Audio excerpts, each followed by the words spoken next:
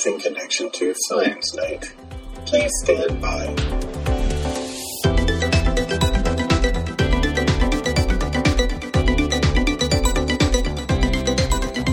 Welcome back to the Science Night Podcast. My name is James, and with me, as always, is Steffi. Hi. And Jason. Hello. If you're listening to this on the day of release, you probably noticed we've moved to Wednesdays, which will now be our normal release day.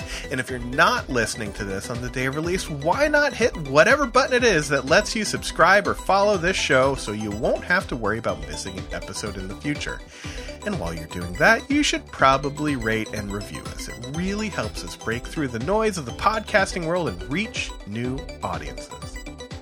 Tonight, we're talking about Sharkanos and dynamic dinos.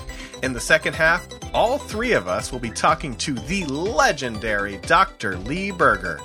And I get it. That's probably the reason why you're here. But I promise the first half is really good too. So, before we get to Lee, the news. Sometimes science, or at least the headlines of scientific articles, are indistinguishable from the tagline of a bad action movie. As of this recording, the particular story we're talking about is not heading directly to your favorite streaming service, but I'm assuming that will eventually be the case. About 15 miles off the coast of the Solomon Islands, Vangunu Island, the Kavachi volcano has been erupting for a few months. You can even see the discolorations of the water on satellite images, which is a little bit unsettling. And this happens pretty often in the ocean. There's lots of underwater volcanoes that are really active in this area. But what makes this unique is that a team of researchers were able to drop a probe in its crater during a period of inactivity in 2015, which allowed them to observe a bunch of sea life able to withstand the incredibly harsh conditions that were created by this underwater volcano, and they included rays, hammerhead sharks, and Ted Cruz. I mean, gelatinous fish, sorry. So what do we think about this underwater menagerie of very heat tolerant animals? I think it's amazing that they can live in this environment because it's highly acidic, 100 degrees Fahrenheit. Normally you kind of think like this is inhospitable territory, and yet life is thriving down there. And then I also Googled gelatinous animals, and it's kind of there's like some scary ones in there. Yeah, I don't like watching C-SPAN either. This is pretty cool. A pretty cool discovery. It immediately sort of reminds me of the, origin of life on this planet discussions, and where did life evolve first? Being in these deep sea trenches in very extreme heat environments, lots of acidity. What was cool to me was that now we're talking about multicellular organisms, ones that have evolved for hundreds of millions of years, still being able to live there. Here's what I worry about, though. Imagine a Sharknado from the Sharkano population. That just seems like the end of the world right there. It's over. So if you look at the AV Club's take on this, they have an artist rendition of Sharknado, and it kind of combines Sharkano and Sharknado. I'm sorry. Sharknado. It's really well done too. Like some of the greatest photorealistic animation I've ever seen. It's wonderful. Honestly, like a lot of the reporting around this is kind of taking the sci-fi take rather than actually just reporting that a volcano's erupting, because we discovered a team discovered there were fish in this crater like in 2015, so 7 years ago. And the only news right now, unless I'm not reading it correctly, is that the volcano's erupting, right? It's not like the volcano's erupting and deploying these fish to take over Atlantis. Right, exactly. So I think the point here is that the reason they were able in 2015 to find animals living in this area is because the volcano was not erupting. It just randomly, serendipitously, they were able to be there at the time when this wasn't erupting. But it's continually erupting. It's been continually erupting for a long time. Since 1939. Right. So it's not anything new.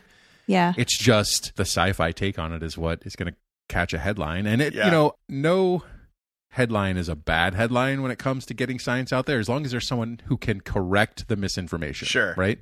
Like us. And that's our job. So That's right. I'm going to stand here right now and say that as far as I can tell, and I am not an atmospheric scientist by any stretch, but my understanding is that it is not possible for a Sharknado to actually happen.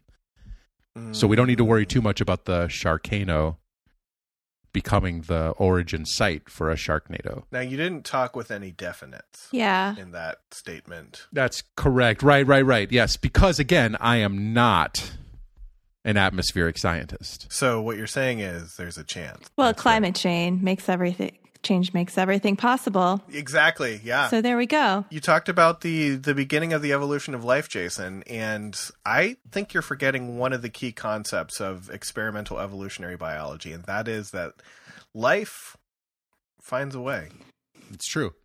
Or this is Mother Earth just saying, I brought you into this world, and damn it, I can take you out of this world. With sharks, with heat-resistant sharks. Right. I mean, one thing that it does tell us, right, is that you can find these species in extreme conditions. So maybe they will be resistant to rapid changes in their environments, like maybe better chance of surviving human-induced changes to the ocean chemistry. So when you put this together with what we talked about last time about these hidden forests, right, and the Chinese sinkholes, we've got a lot of potential here for the sustainability of life on this planet, even when humans make it inhabitable for most of the species on this planet. I was going to say, eventually, the entire ocean is going to be the temperature of this crater. So we can make sure that there's going to be hammerhead sharks well into the future that will eventually take over the Earth. And gelatinous animals. Don't forget those. Well, there's one in the Senate already. Yeah. I'm never going to stop making that joke. That's okay. I don't mean to get all political on the Science Night podcast, but Ted Cruz is not a handsome man. There, I said it. I see that joke, and I will... I'll raise you. How can we rebuild the Earth if we don't have a hammerhead shark? Right? Done it. That's perfect. You want to know something, Steffi and Jason? There's one thing I found out in my lauded career as a science communicator. People love dinosaurs. Every time there is a new discovery, it immediately makes international headlines. And if you don't want to take my word for it, just ask former guest Dr. Casey Holliday. They are so well reported that we usually end up letting them go on this portion of the show in favor of less covered, or my favorite, stranger stories. Basically, we ask ourselves, is this story going to give Steffi nightmares? And dinosaurs just usually don't check off that box. They don't. However, a team led by Jasmina Wyman of the California Institute of Technology has recently published an article about this topic that I have thought a lot about, and I've even written about it for a biology class at Dartmouth College, so I'm basically an expert, Ryan Kelsbeek. You remember that paper. I know you're listening. Basically, for as long as we've known that dinosaurs existed, we thought of them as giant lizards, which is mostly true. And with that, we assumed their bodies worked like living species of lizards that are, currently living also function. They have a slow metabolism and no ability to internally warm their body, which we would call cold-blooded. That may not be the case. It turns out that the fossils of certain dino species point towards them having the traits we would expect from a warm-blooded species, changing our understanding of how this adaptation evolved in the ancestor of dinosaurs. What do we think about the dynamic metabolism of dinosaurs? This is a cool story, very cool story, because there has been evidence over the last probably 20 years now that has suggested that at least some dinosaurs were endothermic, so warm-blooded. Conventional wisdom was that they were cold-blooded and ectotherms, right? And little pieces of information would come out in the news, in the science stories, suggesting that maybe that story wasn't entirely correct. This new study basically sets the ancestral state as warm-blooded, and that any of the dinosaurs that, in fact, and their relatives later, right, that are cold-blooded and require the ability to, say, warm up their blood by basking in the sun, warm up their bodies rather, to bask in the by basking in the sun, and then allowing themselves to be able to have metabolic reactions. That story now has a starting point, and so that story means that the ancestral state was warm-blooded, and it looks like several lines of dinosaurs evolved to become cold-blooded. That's a pretty cool story, but it's very early in this. There's been a single paper that has sort of tied this together, and that's what makes this exciting, but it also makes it pretty tenuous. Like I said before, we're opening a door that leads to a cracked window into a potentially sweaty dinosaur. And sometimes that's all you need to start having more articles and more money pushed in this direction. Because I think, like, by just kind of defaulting right away to their lizards, and lizards that we see now are cold-blooded, means, like, well, you're not going to get anything funded that's going to have you try and do this thought experiment to prove otherwise. So, yeah, I think that's the exciting thing. I just like dinosaurs. There, I said it. Yeah, I'm one of the people. I totally do too. I didn't know there's a spectrum, and that was pretty fascinating to read about that, and also how that maybe kind of works into mass extinction events. Mm-hmm. So previously suggested that warm-bloodedness helped prehistoric birds and mammals adapt during the mass extinction event. But then this evidence shows that maybe that's not the case. Maybe it's other traits like body size that could be key to a survivor's success. And so I thought that aspect was pretty interesting too. I agree with you. What I found a little unsatisfying about that argument, though, was that if the ancestral state is warm-bloodedness, and several of these lines of dinosaurs evolved cold-blooded, so ectothermy, to me, that is not refuted by the hypothesis here that warm-blooded animals, being warm-blooded, allowed them to survive the KT boundary, right? The Cretaceous-Tertiary boundary here. This is mass extinction event about 65 million years ago. If anything, it actually reinforces that argument. Now, granted, this is kind of the problem with paleontology when it comes to the scientific method, because paleontology is a historical science, and many of the experimental sciences are ahistorical, right? Or at least they're operating in an ahistorical environment. What I mean by that is that they're testing hypotheses in controlled, environments, and they can manipulate variables. When it comes to the fossil record, we are completely dependent on the ability to find them, first of all, and make sense of them, second of all. And so we don't test hypotheses in exactly the same way in paleontology as we do in, for example, fusion work, right? Or even the experimental stuff that we do in my lab with regard to bone and muscle mechanics. You can manipulate variables in a very particular way and control those experiments that you can't do that in the Badlands, right? You can't do that while you're pulling fossils out of, 70 million year old rock. Yeah. Well, you can use more advanced techniques, measurement techniques and things like that, and models, right? So those are the keys that you have. Right, absolutely. And that's what this paper is actually suggesting, right? There's a whole new suite of biomolecules that they're able to identify in fossil bone, fossil shell, living bone as well, or bone from living animals that's not fossilized. So, for example, a fossil femur, a thigh bone, is not bone anymore. It is rock. So all of the inorganic material that was in the living bone is now replaced with rock. So it's still inorganic, but it's not bone material anymore. It's not the hydroxyapatite crystals that we're expecting to see there surrounded by collagen. Instead, it's completely replaced with rock, but the biomolecules stay behind.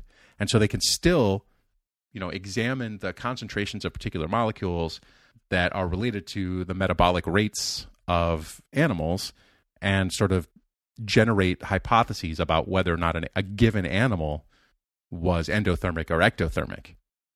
But again, that is a suite of tools that you can use to test hypotheses in a particular specific instance, but you can't really test big, grandiose hypotheses in the same way because you're not generating the specimens. You are completely dependent on the discovery of those specimens. Now, you talked about living living specimen bones. Does this explain why you have been booking passage from harbors in Costa Rica out into the Pacific Ocean so often lately? You know, asking for a friend.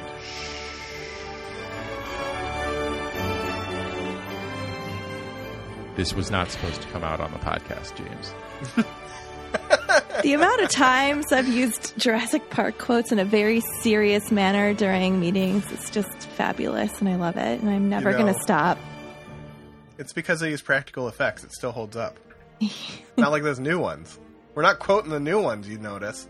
Yeah. That's a good point. Although, one of the things that drove me crazy during the Winter Olympics, when they were doing anything they could to make people care about this new Jurassic World movie that's apparently coming out, is they had dinosaurs in the snow, and it was like they would fall over and die. Not if they were warm-blooded. They're warm-blooded. But they were using the species that they were talking about that had adapted to have a cold-blooded. So they had like Stegosaurus and Triceratops. Triceratopses, Right. Snowboarding. I was like, oh no! Right, which we also know not possible. I mean, seriously, T-Rex's arms were not long enough to snowboard and maintain balance. That tail would be in the way.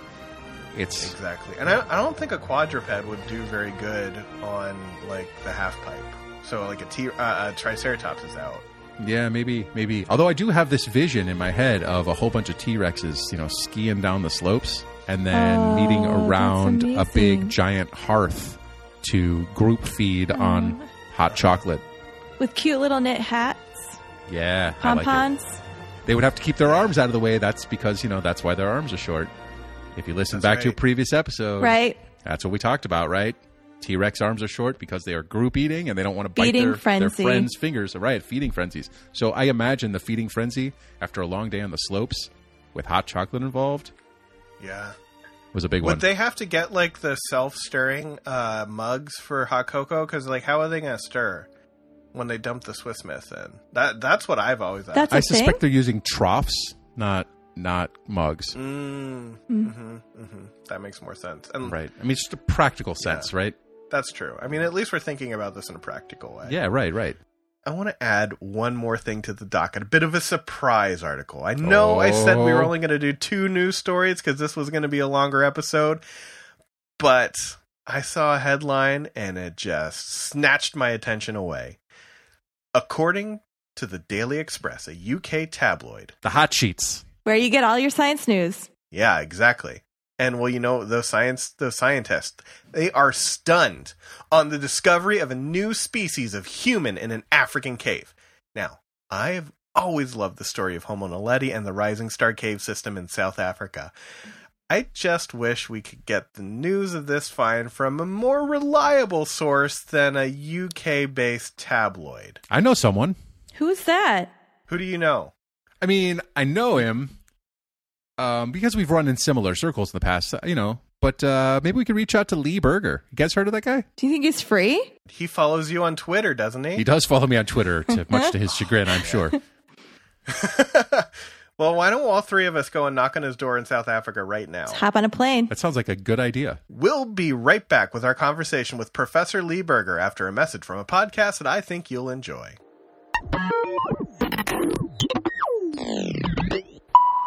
Can you hear me? Do you smell the foul corruption? Things get a little strange here. And what about me? Like, really strange. Grotesque stench of rotten flesh. Yet consider this an invitation to our humble podcast. I'm only just starting. Just search, and we'll be waiting to greet you with a big hello. Come here. And welcome to Pulp from Beyond the Veil.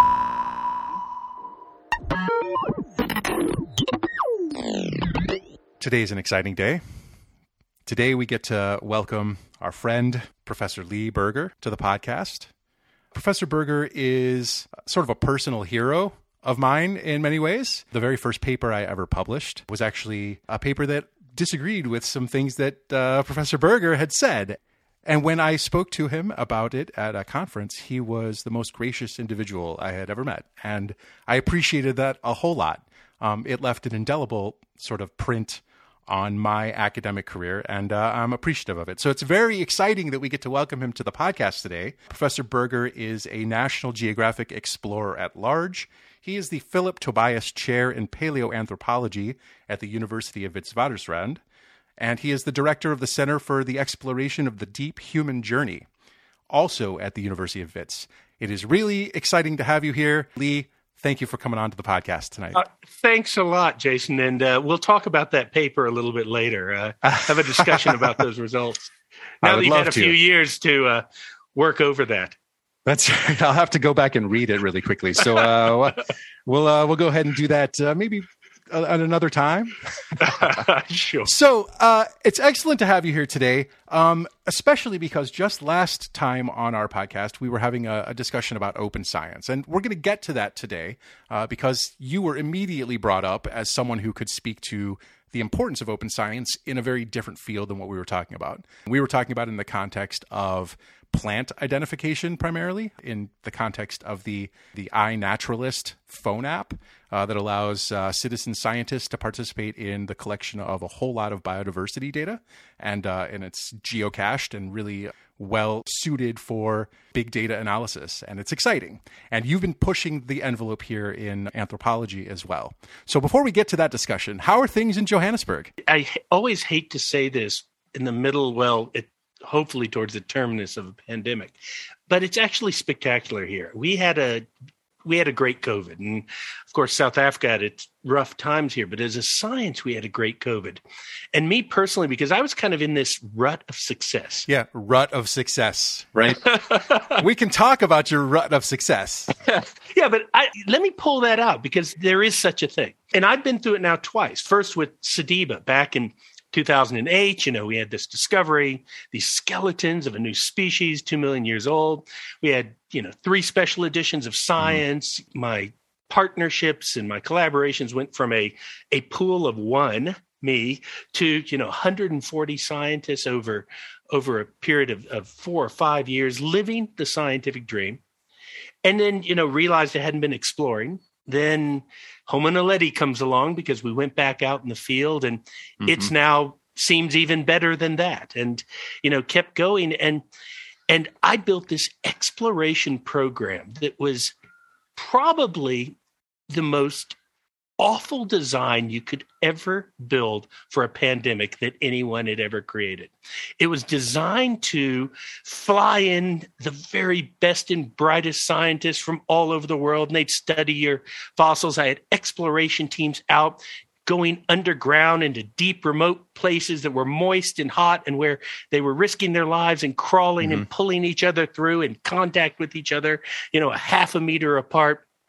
By preparation labs were these large open spaces, poorly ventilated, that, everyone's working in. I mean, it was awful. Literally, the pandemic was the shocking eye-opener of the rut that we had gotten into of doing everything in this one way. And so when it hit, I suddenly found myself looking at this and going, this is a mess. And I really did realize, I think at the time, that this was not going to be a 3-month endeavor. Right. And so as it started rolling up back in February of 2020, I started dispersing my people out. And I turned my field school labs, because I knew that there probably weren't going to be many field schools in the near future, into remote preparation huts, and filled them with technology so my preparators could be alone, but we could communicate with them. I started creating technology and scanning in place so that we could communicate with scientists. And then I realized, but my explorers are basically doing nothing. They cannot work in the way that I had. And that led me to say, well, what can I do? And there'd been this site sitting right next to Rising Star, 250 meters away, a cave site that was just too dangerous to work. And we're going to talk about Rising Star in just a little bit, because that's a fantastic story. Not to cut you off, Lee, but I want to make sure that our listeners know Rising Star is an incredible find, and we're going to talk about that in just a little bit here. But this is a site that's adjacent to that, because you couldn't do the work in this cave site. So Please And continue. I've got something better for you. And then Rising Star. No, I'm kidding. You heard it here, first, folks. 250 meters away was this cave site that had this two teeth in a part of a mandible that we'd found, but it was the worst conditions to work in. It had been blasted and mined, and the ceiling looked like it was going to collapse, and we couldn't work there. And so I looked around and said, okay, let's figure out a way to change the paradigm and work a site I would actually probably never work. And so instead of working in the cave like we normally would, I designed a situation to pull everything from the cave to the surface and rebuild the cave on the surface. And because people were starving to death here in South Africa, there were no jobs. I employed dozens of people. I then engaged all these young early career scientists that lived in South Africa, these South African scientists, who normally in the system that I built previously on the two previous projects would always kind of be on the periphery, because when you're bringing in the big dogs of science in, these early career kind of often get on the edge of the project because you have these big stars of science. And I put them right in the front and center as principal investigators, lead scientists, lead geologists, everything filling this. And we went back into the field. We were back in the field full time as if nothing had happened by October of 2020. And of course, as soon as we got in there and started pulling this thing out, we hit this extraordinary hominid discovery. I mean, a super rich site that's at least as rich as Malapa and Sediba were, and maybe richer, and also extraordinarily odd and different. And the system worked great. And suddenly we had a whole new plan in a whole new way. And that has led us to opening up new sites. So right now we're back in the field with major teams being led by people like Dr. Kanelwe Moliapane at Gladysville, reopening that site that I effectively failed at for 17 years. And Tebogo Makabela from the University of Johannesburg at the Lafika Lenoka Tufa site. And they're now leading these projects.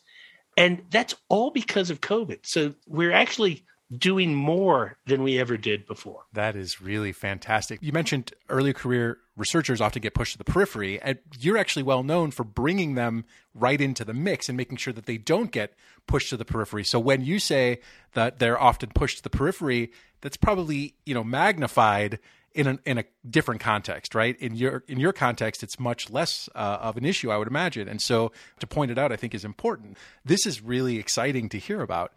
Why don't you take us actually back to September of 2013? You started talking about Rising Star, which is an underground cave system that was well known, but the particular part of the cave that was discovered in September of 2013 was new and an incredible find. Why don't you tell us about that story? To actually start that September 2013 story, I have to take you about 6 weeks before that. We had been locked out of working at Malapa. And Malapa had been this rut of success. I mean, all the papers you could want, papers in Nature and Science and all the big high-profile journals and lots of collaborators, just living the scientific dream.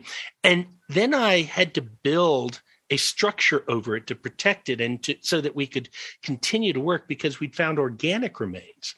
I had to protect those as we were working, 2 million-year-old organic remains. And it locked me out of the field. And because the way that we'd built this program with both early career scientists and sort of efficiency model of open access around Sediba meant we were caught up with all the science. And so literally I went from busy to nothing. And I was saying, well, what can I do it's my mini pandemic of, inactivity. And so I was saying, what could I do? And I had this map that had led to the discovery of Sediba, which had been created from Google Earth, an open access satellite software, and things that I quit exploring literally the day that we discovered Sediba. When Matthew, my 9-year-old son, said, Dad, I found a fossil. And because Sediba had been like the biggest discovery of a career, the kind of thing that you dream about when you're sitting in Anthro 101, watching pictures of Lucy and all that, multiple skeletons and all of those things. I was sitting there and going, well, what could I do? And I had this great map. And I said, but I don't want to walk over the surface because that's what I'd done back in 2008 to look for these sites. So I decided to go underground. because every one of the pins I had was basically the doorway or gateway into an underground cave system. And those had never been explored, largely because of a preconception that the stuff underground was going to be young and these were still forming caves and that they wouldn't be of value. And so I put together brought in an old graduate student of mine that was looking for work, bought a motorcycle to the university, which is a miracle into itself, sent him out there to start looking at these underground caves. He came back and he said he wasn't able to go into most of them. So we enlisted these two amateurs, Steve Tucker and Rick Hunter, showed him what we were looking for, sent him off with this map. And 5 weeks after that, I had my doorbell ring and Steve Tucker opened up his laptop and showed me pictures after he'd just come out of this cave of what looked like an ancient hominid. But unlike every other situation that we'd seen here in South Africa, it was a mandible and bones just lying on the floor of a cave. That shouldn't happen. And I made a call to National Geographic and said, if you're ever going to believe in me right now, which is just, explore a talk where I need money. And they said, yes, but don't spend too much. And I then suddenly realized I'd risked my own reputation in that on a photograph, from admittedly amateur cavers in a place that, as they described it, was 30 plus meters below the ground. But to get to that, you had to go, 150 meters into a cave and then down through a chute that was 12 meters long. What is that in feet? 40 something feet. And narrow to about 7.5 inches, this vertical pipe. Jeez. To get in. So I knew I was never going to get into there.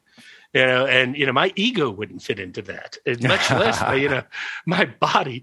And so I put a Facebook ad out. I remember this Facebook ad, actually. I remember it because I thought, whoa, what is going on? This seemed really exciting because, you didn't see this kind of stuff on Facebook at this time, right? You didn't see a lot of people saying, hey, I've got a research position open. And so I remember seeing this post. And so please continue. I needed skinny scientists who were willing to risk their lives to go into an extreme situation in South Africa 4 weeks from today. And I'm not going to pay you, but I'll put you up and you'll be on research and it's going to be exciting. I promise I almost promise I'll try not to kill you. But I have no idea, what's down there. And you have to have all these skills. And then I had this, explosion of applicants. And I selected the 6 most qualified that just happened to be women. And a month later, we launched the Rising Star Expedition.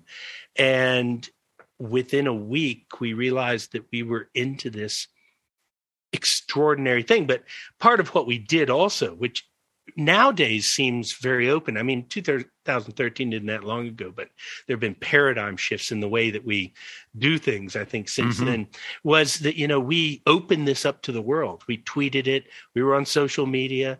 We had live cameras there, letting everyone see. And that was terrifying at the time. Firstly, I didn't know if it was going to fail. I didn't know if these things were going to really be important. And we did it in front of a million plus people eventually as we did that. But, by the end of the week, I guess if people have heard this story before, we knew we were sitting on what was likely the richest fossil hominid site ever discovered, with not just one hominid in it, but multiple.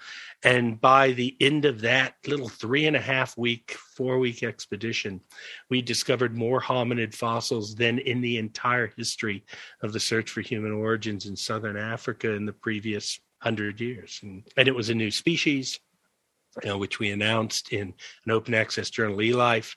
And then we eventually dated it. We announced it before we dated it, and I think for good reasons. And then eventually dated it. When we announced it, by the way, the people who didn't like what we were saying said, it's a primitive Homo erectus. It's millions of years old. They told us everything it was going to be, except what it actually was, which was a primitive hominid living at 250,000 years ago at the exact moment when we thought the archaeological evidence here in Southern Africa was predicting the rise of modern humans. It's such an awesome story. I remember very vividly my sort of world changing because I had already sort of left the field of paleoanthropology by this point anyway, but I've always been interested in science communication, and I've always done science outreach. And this was unlike anything I had ever seen before. And I thought you were nuts. I really thought you were nuts. In the best way, though, right? I mean, you had no idea what you were going to find, but it was there. It was like watching the opening of Al Capone's vault, except that in this case, you had an inkling that there was actually going to be treasure buried in this cave, right? But you still didn't know what it was going to be. And to me, that was sort of what was really exciting. It just had it had me on the edge of my seat. And I think it captivated a lot of people's imagination about what it means to do science. So what I want to talk to you about now is, what did you do after? You had mentioned that you found this wealth of material and you had put together quite the team to pull it out of the cave. But what you did next is almost as impressive as this underground astronaut team, as they're called. I believe that's correct, right? Underground astronauts? Yeah, and boy, I've got hell for that name from so many people. I blurted it out in the middle of one of these interviews because I was watching these black and white images because, believe it or not, the security cameras didn't have enough light down in those research, so they were all infrared. So I said, it's like watching a spacewalk. These scientists they're like astronauts, but underground astronauts. And you cannot imagine the hate mail I've got for that. They're terranauts. They're troglonauts. They're not astronauts. I'm sorry. That's fair. But you still captured the point. You captured the imagination of the American public, not just the American public, but the public of the world. And you tagged it, right? It's okay. It's okay. Even on my best days, I make mistakes, right? And so it's perfectly understandable that somebody who's makes many less mistakes than I do. No. I don't even think it's a mistake. I think it's beautiful. And I will always call them underground astronauts. Me too. One of the questions I've always wanted to ask, as you kind of like overseeing this excavation from the surface, because, you and I share a similar body size, and going down into those caves would result in like a Winnie the Pooh situation. The idea that you're seeing this incredible sight from a camera and you're like, oh, this is going to change so many things. But then the thought of, oh no, these have to make their way through all of these things to get back to the surface. What was that time when you know that the fossils are on their way up, but not there yet? What was that like? You've actually asked two questions here. Okay. One of them is, you actually secretly asked, why didn't I open up the cave and go in there? So I could get in there. And the second one is an emotive one. And that the first one is because it's actually been a thrill to me to watch us solve the reason that I don't need to be there. There are brilliant people who can get there, but we have applied some of the highest technology in the world to visualize this, to get in there, and we've left it for the next generation of scientists. We've left thousands of Homo naledi bones, thousands of them in the cave, and you're going to hear about, by the end of this year, some extraordinary discoveries. I mean, the best is yet to come. And we've left them there, and that's the way it should be. Technology is going to change. It gets better. And just because I'm there doesn't mean I should destroy something that's hundreds of thousands of years old to let my ego be the person who scrapes the trowel. The second is getting it out of there. Absolutely freaking terrified. Every time. Because not only, you literally, these underground astronauts and explorers would move from camera point and intercom point to camera point, but often the silent, it's like the atmospheric reentry for NASA. You'd lose them for 10, 11, 15 minutes, and then they're back on. And they're in a place where to go and get them is, I'll tell you a very quick thing. I'll tell you how terrifying it is. My plan during the original expedition was that if someone had a critical injury, they'd broken their back, broken their leg, a pelvis, an upper arm injury or head injury, so that while they were in the Dinaledi chamber, in the Deep Rising Star chamber, I was going to move a doctor in a tent that would live with them until they were healed and bring them out. That's how remote this place is. So absolutely freaking terrifying every moment until they got out from underground. Incredible. And it still is, by the way. Okay, so you assembled a team after that. to analyze all this material. And this also kind of rocked the foundation of paleoanthropology. How? I got to tell you again, because none of this sits as these aren't eureka moments, or they're not moments that happened they didn't happen out of the context of the history. It has to do with this whole field. If you take this field, when I first entered it back in 1989, actually, it was a very closed science. It was being run by a few men who were largely discoverers of fossils that worked in Africa and a few places in Asia for early things. And it was absolutely controlled, because at that time, these fossils were thought to be the rarest sought after objects on Earth. And it's no exaggeration to say that when I was doing my PhD between 1990 and early 1994, that there were more paleoanthropologists in the world than there were fossils that we studied. And it made it a very competitive field, dominated by these almost godlike discoverers. And I don't use those words lightly, because, if you found a mandible during that period, a jawbone, you could count on dining out and being invited as a keynote speaker to 3 to 5 conferences a year for the rest of your life. That is a scale. And to give you another scale, as I chose to come to South Africa at that time, I jumped in the field. I went out, I found a site, Gladysville, interestingly, working there as a student, found 2 hominid teeth that made National Geographic magazine. That's the environment. And the reason I got to paint that older picture is that led us into the 90s and early 2000s, where the field became almost violent over these fossils, where if you were not a member of the right club, and I'm using club in a derogatory sense here, the old boys club, and I use boys in the derogatory sense here, and coming from the right school, then you just never saw these things. There were laws that were pushed by scientists that were passed in places like Ethiopia that only one cast could exist in the hands of the discoverer and the original set. And you had to go through the discoverers to get access.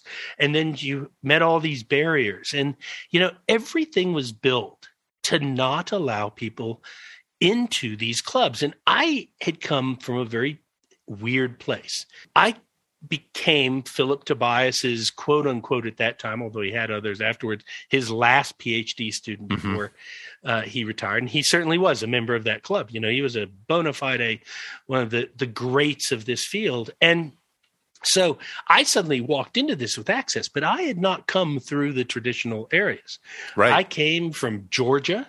I'd initially gone to Vanderbilt under a naval scholarship, and then to be a lawyer of all things, and hated it and flunked out of that, and then ended up at Georgia Southern doing a degree in paleontology and archaeology, and met Don Johanson, and who invited me to Olduvai Gorge for some reason. And then that got shut down because of fights. And then I ended up with Richard Leakey on the Harvard University Kubi-4 Field School, and then here in South Africa. So I'd come from a very non-traditional background and dropped into this. And I'm telling you all this because it's all relevant to, I think, what we're going to talk about. Oh, for sure. The survival rate of a PhD student at that time to stay in this field was very, very low. And when I mean low, I would suspect it was probably under about 5%.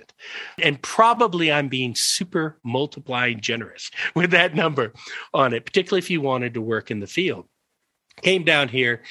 Suddenly I was made in 1996 at a very young age, the chair of paleoanthropology, taking over from Philip 2 years out of my PhD, and, was a bona fide member of the club and had privileged access. I saw all these fossils. I was the first to see, I saw Artie and all these other fossils as they came in, and before they were even talked about, and I didn't like it. Something sat very bad with me. I mean, Artie is a really good example of sort of the access issue, right? Because those remains were first announced, was it like 9 years before they were actually published? And only a few people had access to those fossils, and you could say very little about them, even though it was directly relevant to the history and evolutionary history of our species. Can I jump in and What is Artie? Very good question. Artie? Ardipithecus ramidus. Professor Berger, you are the expert here. This is from my days in paleoanthropology. As you said, the attrition rate was kind of low. So Ardipithecus ramidus is a fossil discovered in Ethiopia, and it was actually discovered in the early 1990s based on a couple of teeth and some other remains, and described as the first hominid, dating to, as now that we know, 4.5 to possibly over 5 million years in age. And it was considered the basal hominid, not necessarily on its morphology, but because it was found in the right place in the right time. Then later, it was heard that in the early 90s, a skeleton was discovered. And you can imagine that a skeleton like that is critically important to the field if you're talking about the basal hominid, the hominid that everything else springs from. Well, that was only published, I think, in 2009. And still today, I would imagine that there are probably not more than 24 living paleoanthropologists that have actually seen the original bones of those fossils and been able to study them. If you want to study them, you can only study casts and under supervision. Wow. Not like that in fusion, is it? No, we don't lock away our experiments like that. Right, which is actually a really good way to sort of segue into the open science part of this. So, Lee, you assembled this team. Let's pick up the story there. So I was assembling this team because I had experimented with open access with Sediba, and it seemed to work. Everyone had told you if you shared casts or allow people access that they'd steal your discoveries. And, after getting 3 covers of Science and, I think it was like 14 papers in Science and, dozens and dozens of others, I pretty much had figured out after 4 or 5 years that wasn't true. So that part of open access was a lie. It was a lie to kind of gatekeep access. And then what had always bugged me also was this idea, which was in print in our field, that you can't work on a hominid fossil unless you've already worked on a hominid fossil. Right. Well, that sounded self-limiting to me. And it was... sounded like you would eventually run out of people who could work on fossils. It's kind of the Shaker version of science, where eventually if you don't breed, you're not going to have a next generation.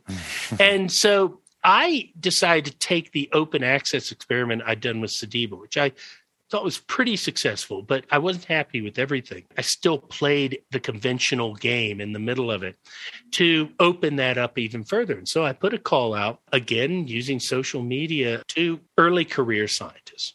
I already had a core team of seasoned scientists that I sort of wrangled into this idea. And it wasn't very hard to wrangle them in, by the way. They'd all had great success with Sediba, but wrangled into the idea that in any other field of science, and I bet Steph would admit to this too, that, usually you consider your best and brightest are your early career.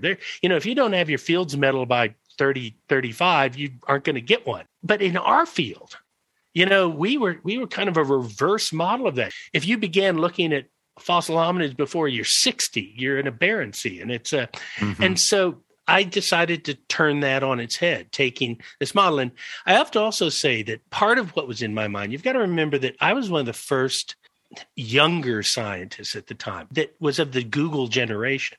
It was my generation. I'm 56 now. That, we were the ones who were in the middle of the invention of companies that didn't have anything to sell, that didn't have any structure of businesses, but were the richest companies on earth. And the only thing they knew is because you had to give it away.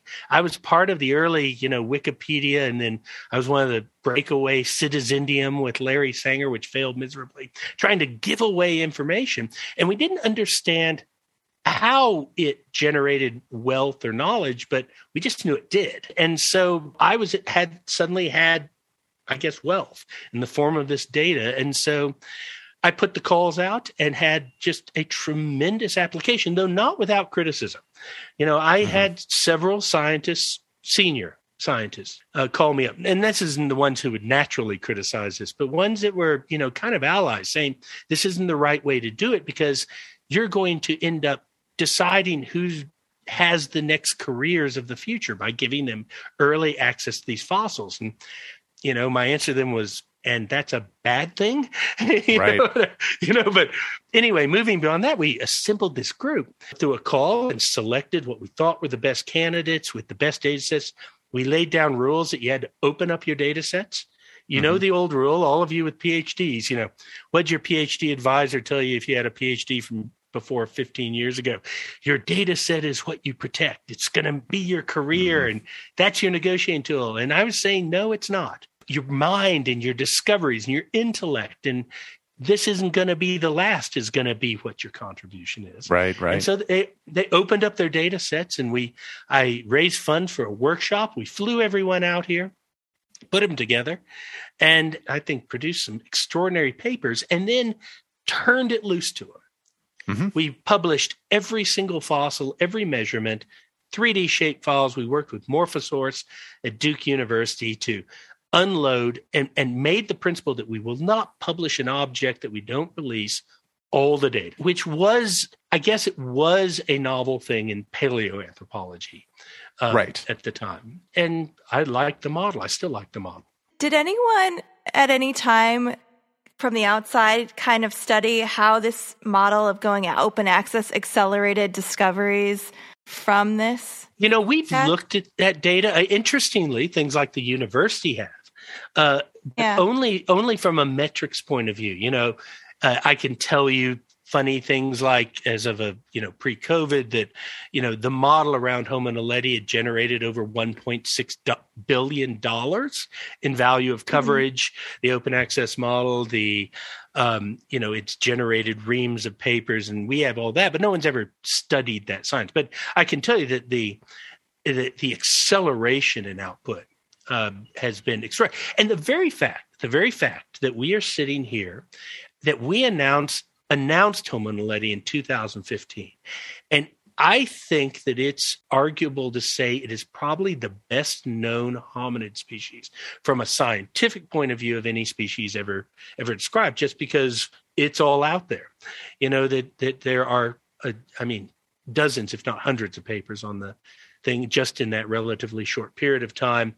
And of course, the fossils are freely available. They're in I would bet any school that has a biology teacher interested in human evolution will have 3D prints of Homo naledi in their labs, because they can. I can confirm that. I absolutely have 3D prints of Homo naledi stuff that I show high school students in New Hampshire and Vermont all the time. I'm so pleased. We have him here too, although we have an insider track here with Andrew Dean as my colleague at the School of Medicine here. So of course he was part of the Rising Star group. What did you call that group of scientists that you got together after the discoveries were made? Because we had the underground astronauts. I honestly don't remember. I didn't think I really had a name for them. I feel like there was one. Why don't you make one up right now, and it'll become the meme name of that group? I mean, it seems like Rising Stars fits the bill, doesn't it? Oh man. Corny. Seems like it to me. That's right. Oh, for sure. Well, when have I not been corny? But yes, I can confirm as well. We use Homo naledi 3D prints all the time when we do outreach here in the greater Indianapolis area. It's important.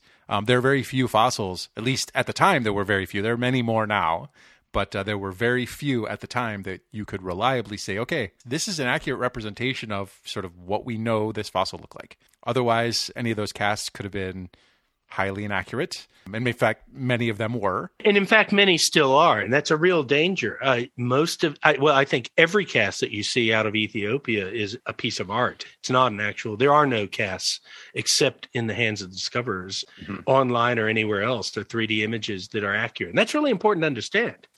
You print out a Lucy off of Morphosource or any other 3D online. That's not the fossil. That's a 3D image of probably a bone clones reconstruction or another organization that has scanned that a cast, or they made a model of what they thought it looked like. And then they put that model. So you have to be very careful, because there are actually very, very few actual three-dimensional images of real fossils on the web right now, except for Homo naledi, and Sediba will vouch for. So one of the other things that really captivated my imagination about the way you have designed your outreach is that you've involved high school science teachers in the dissemination of this information. How did you decide to do that? I mean, who thinks to do that? And then how did you make that operational? There were a couple of things. One is that, because I came from rural Georgia, and I mean, when I say rural Georgia, Screven County, Georgia. There's a shout out to Sylvania, Georgia out there. At that time, it was like a town of 800 people. And I lived, 13 miles outside of that on a farm. But high school was an important moment for me. I learned some of the most important skills I ever learned in high school, like typing and programming a computer. This is back in the 80s. So that was the early 80s. So, these are things that they were teaching us to be the secretaries. And we ended up, having all the knowledge of what the future was. It's a shout out to Gen X, of course. Yeah, that's right. The resiliency of Gen X. I'm a huge believer in what happens in high school. And it was very important to me. And so I've also always believed that the younger you can get people into science, the better. Because I think part of the problems, in particularly places like America, although I haven't lived there permanently for 33 years, is that we don't open science to young people. It's taught like the Wizard of Oz, something's happening behind the curtain and you're back out here in front and it's all magic, but just memorize it and regurgitate it. I've been working with the Boy Scouts. In fact, I'd gone places, organizations like that. I had actually got contacted on Facebook by a teacher in Dallas, Texas called John Mead, who just private messaged me and said, I'm in Dallas. I hear you're coming to Dallas. Would you talk to my high school class? And I said, sure.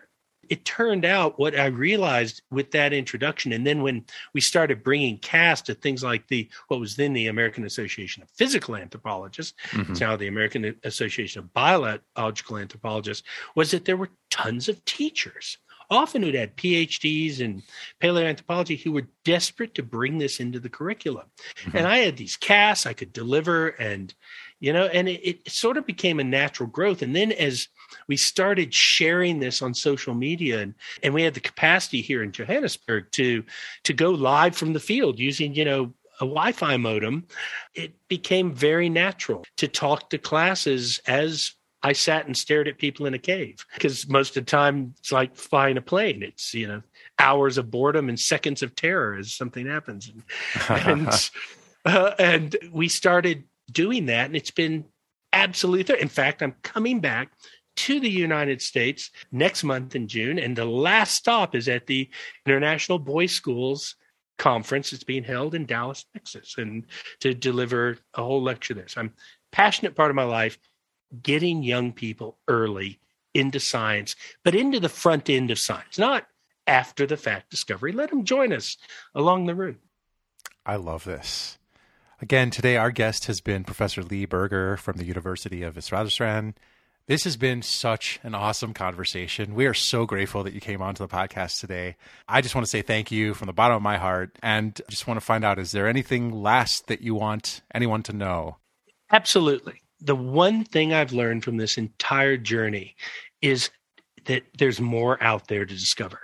One of the great problems in our field that made it so possessive is that everyone thought that the discovery they made was the last one that was going to be made. But it's more like the rings, the gold rings in Tolkien. The real message of that is if something ever begins to feel like it possesses you, it's so valuable that it owns you, take it off and throw it in the nearest volcano and go find another, because there are plenty of golden rings. So never stop exploring. That's brilliant. Yeah. That was amazing. Yep. That was amazing. That's the pull quote. I love it. Professor Berger, where can our listeners find you on social media? You can find me at Lee R. Berger on Twitter, at Prof. Lee Berger on Facebook. You can also pick me up on that on LinkedIn.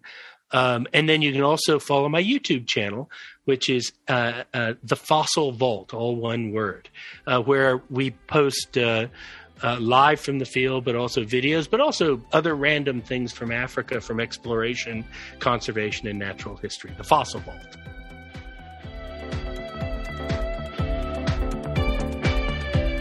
Well, it was an absolute honor to talk to Lee Berger, and proof that if you want to talk to your heroes, all you need to do is start a podcast, convince your more impressive friends to help you as a co-host, and exploit their Twitter mutuals.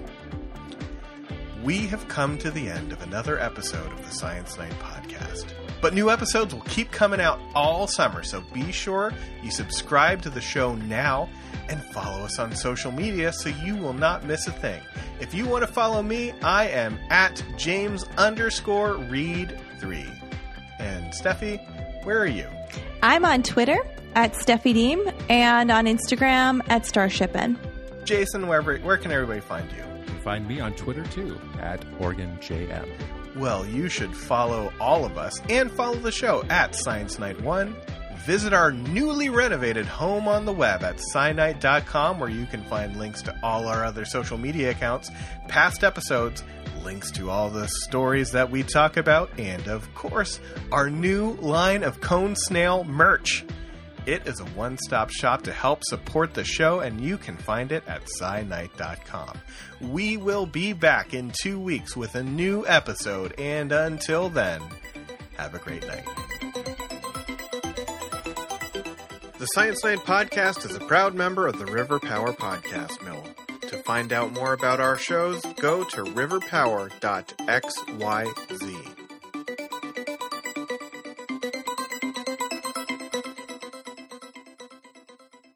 I asked Matthew, my youngest, if he wanted to come in today and listen. He's like, yeah, maybe for 10 minutes, but I don't want to listen any more than that. Oh I can't stand my gosh.